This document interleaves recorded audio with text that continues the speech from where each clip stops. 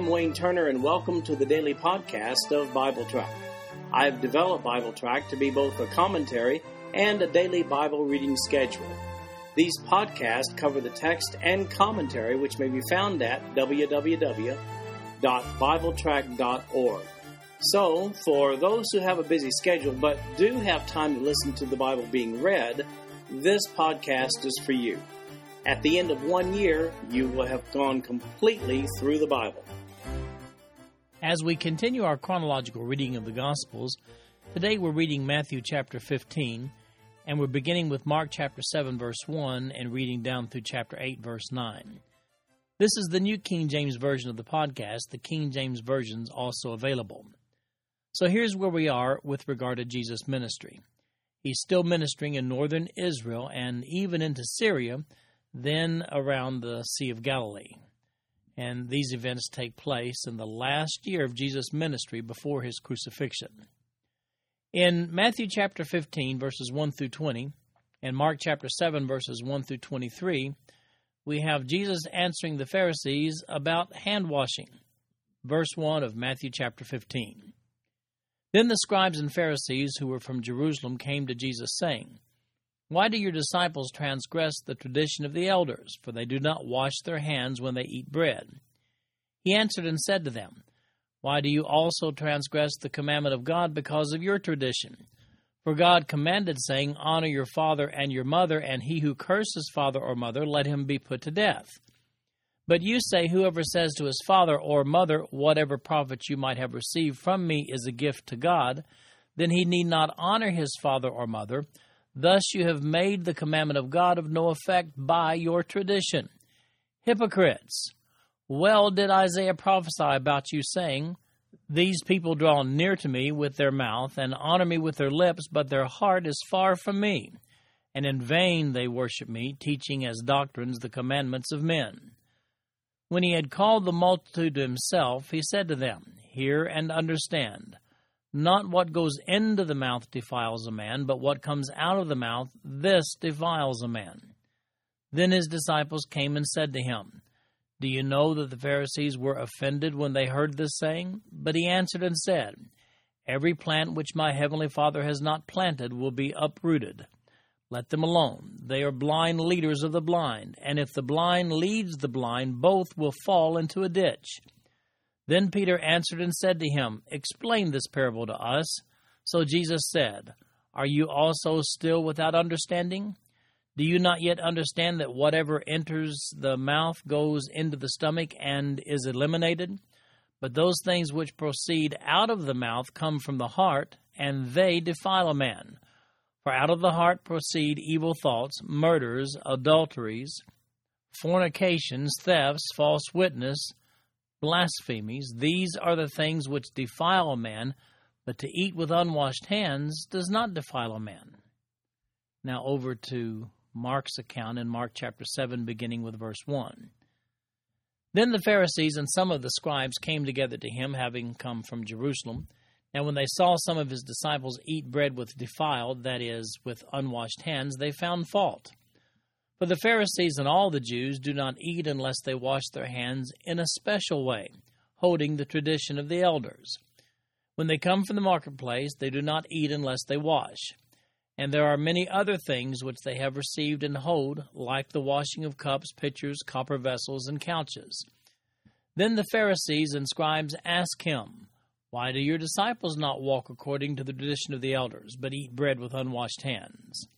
He answered and said to them, "Well did Isaiah prophesy of you hypocrites, as it is written, 'This people honors me with their lips, but their heart is far from me, and in vain they worship me, teaching as doctrines the commandments of men. For laying aside the commandment of God, you hold the tradition of men, the washing of pitchers and cups, and many other such things you do.' He said to them, 'All too well you reject the commandment of God, that you may keep your tradition. For Moses said, Honor your father and your mother, and he who curses father or mother, let him be put to death. But you say, if a man says to his father or mother, Whatever profit you might have received from me is Corban, that is, a gift to God.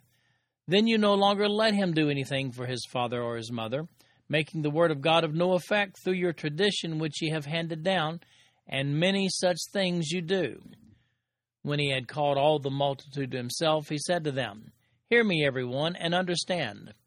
There is nothing that enters a man from outside which can defile him. But the things which come out of him, those are the things that defile a man. If anyone has ears to hear, let him hear.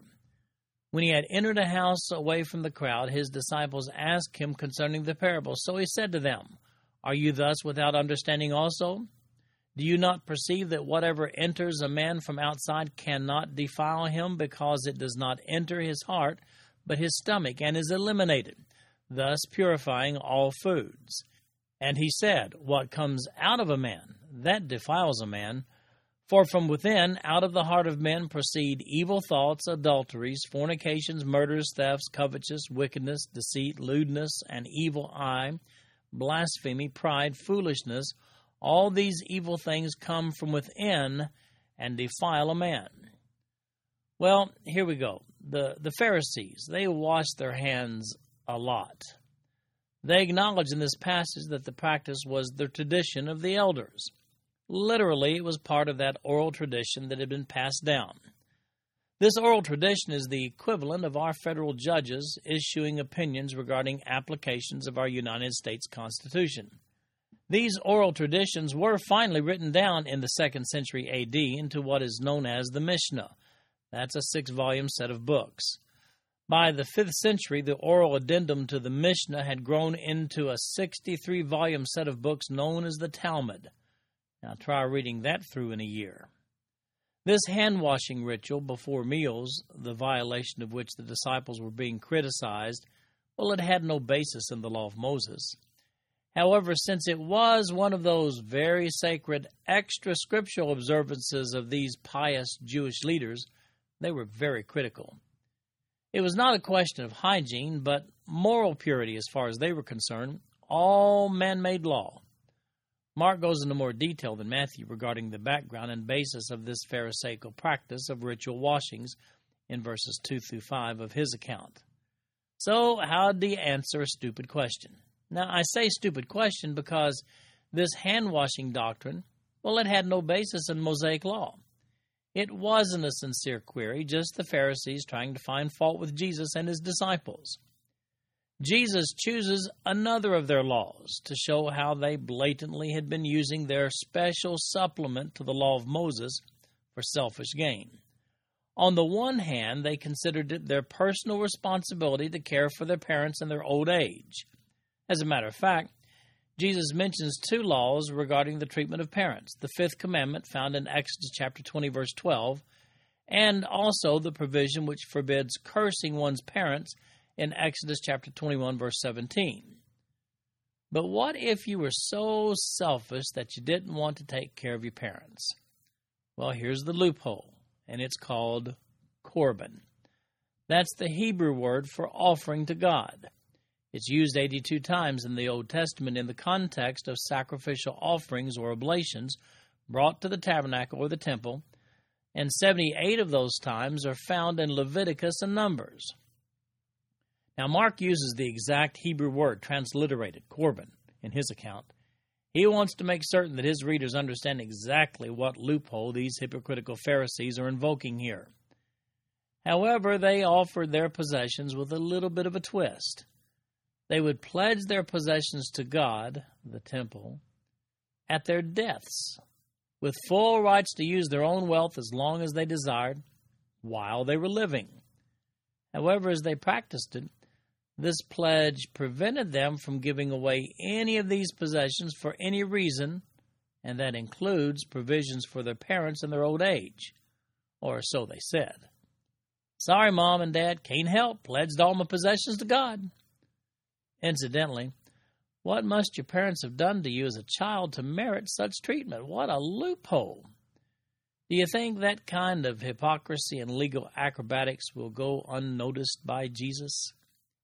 Jesus immediately points out that Isaiah had prophesied this kind of conduct by a disobedient Jewish nation. He said so in Isaiah chapter 29, verse 13. He said this, Therefore the Lord said, Inasmuch as these people draw near me with their mouths, and honor me with their lips, but have removed their hearts far from me, and their fear toward me is taught by the commandment of men.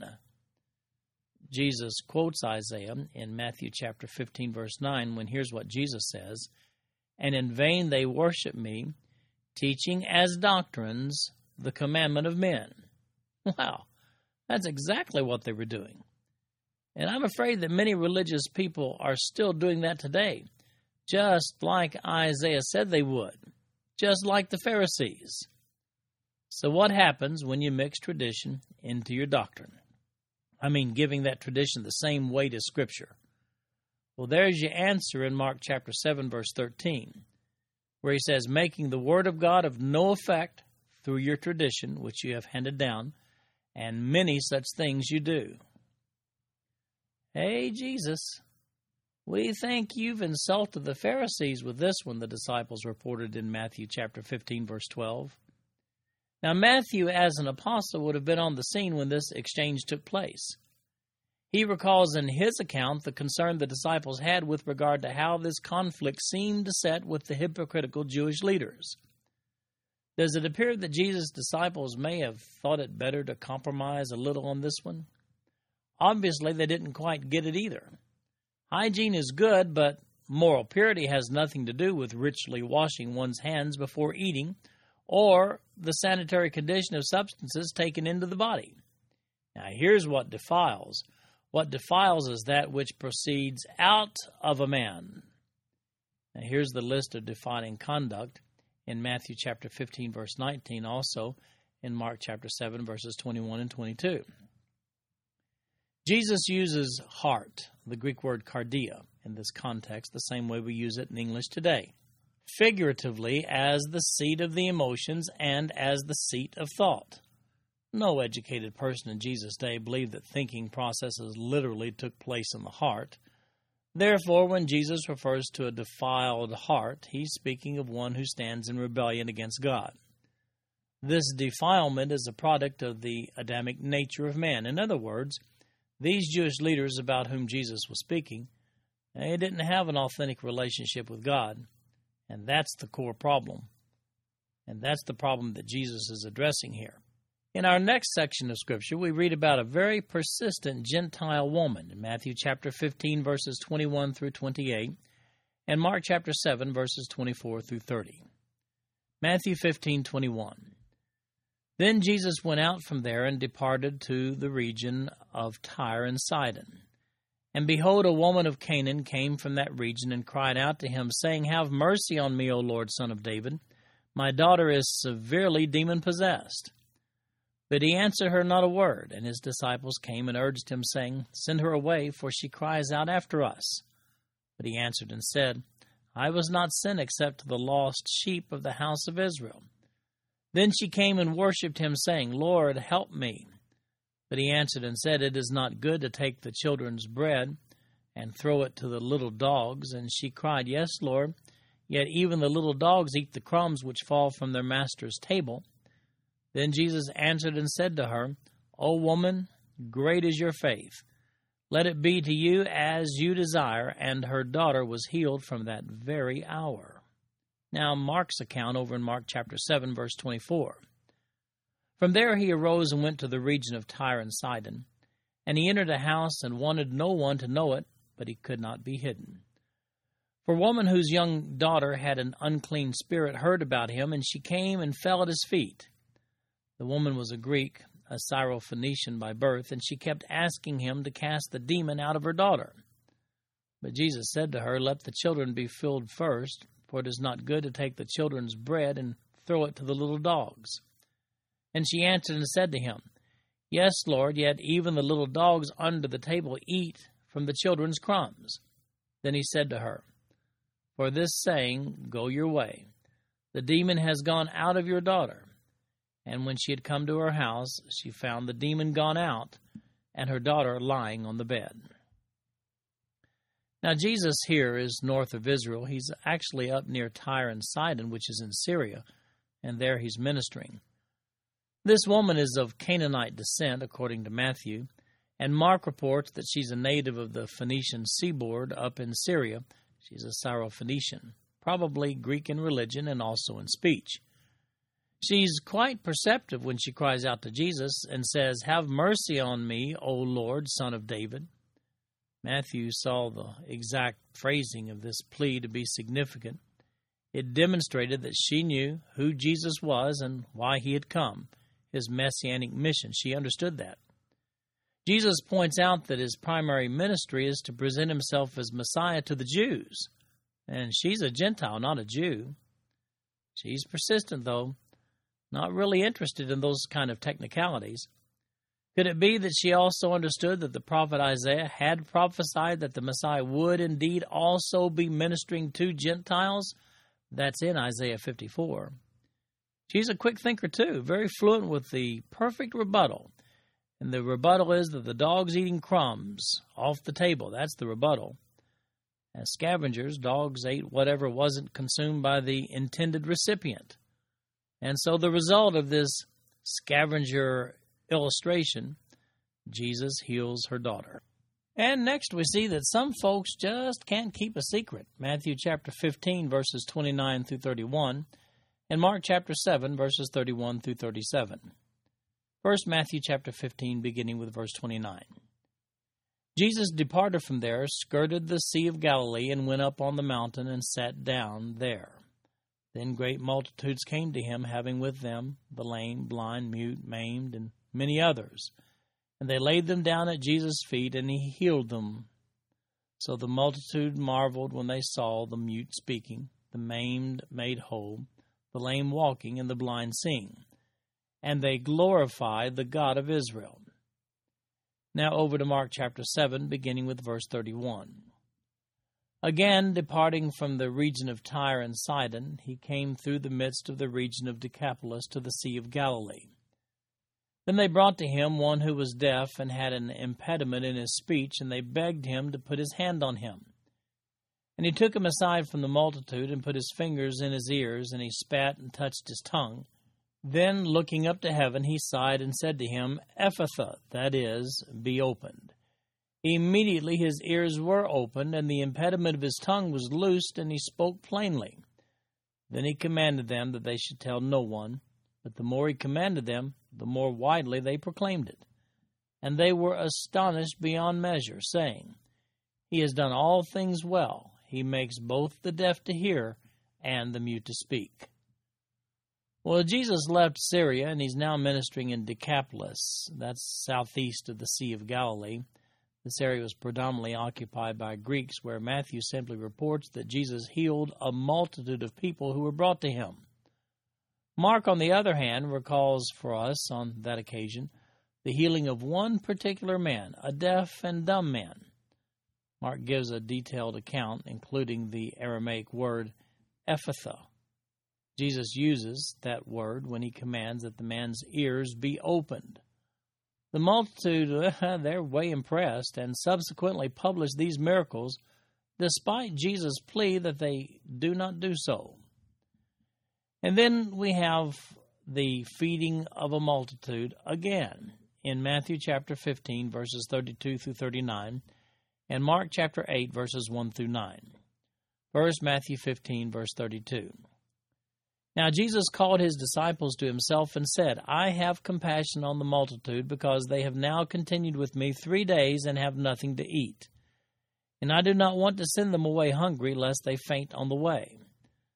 Then his disciples said to him, "Where could we get enough bread in the wilderness to fill such a great multitude?" Jesus said to them, "How many loaves do you have?" And they said, 7, and a few little fish. So he commanded the multitude to sit down on the ground, and he took the 7 loaves and the fish and gave thanks, broke them and gave them to his disciples, and the disciples gave to the multitude. So they all ate and were filled, and they took up 7 large baskets full of the fragments that were left. Now those who ate were 4,000 men, besides women and children. And he sent away the multitude, got into the boat, and came to the region of Magdala. Now over to Mark's account, Mark chapter 8, beginning with verse 1.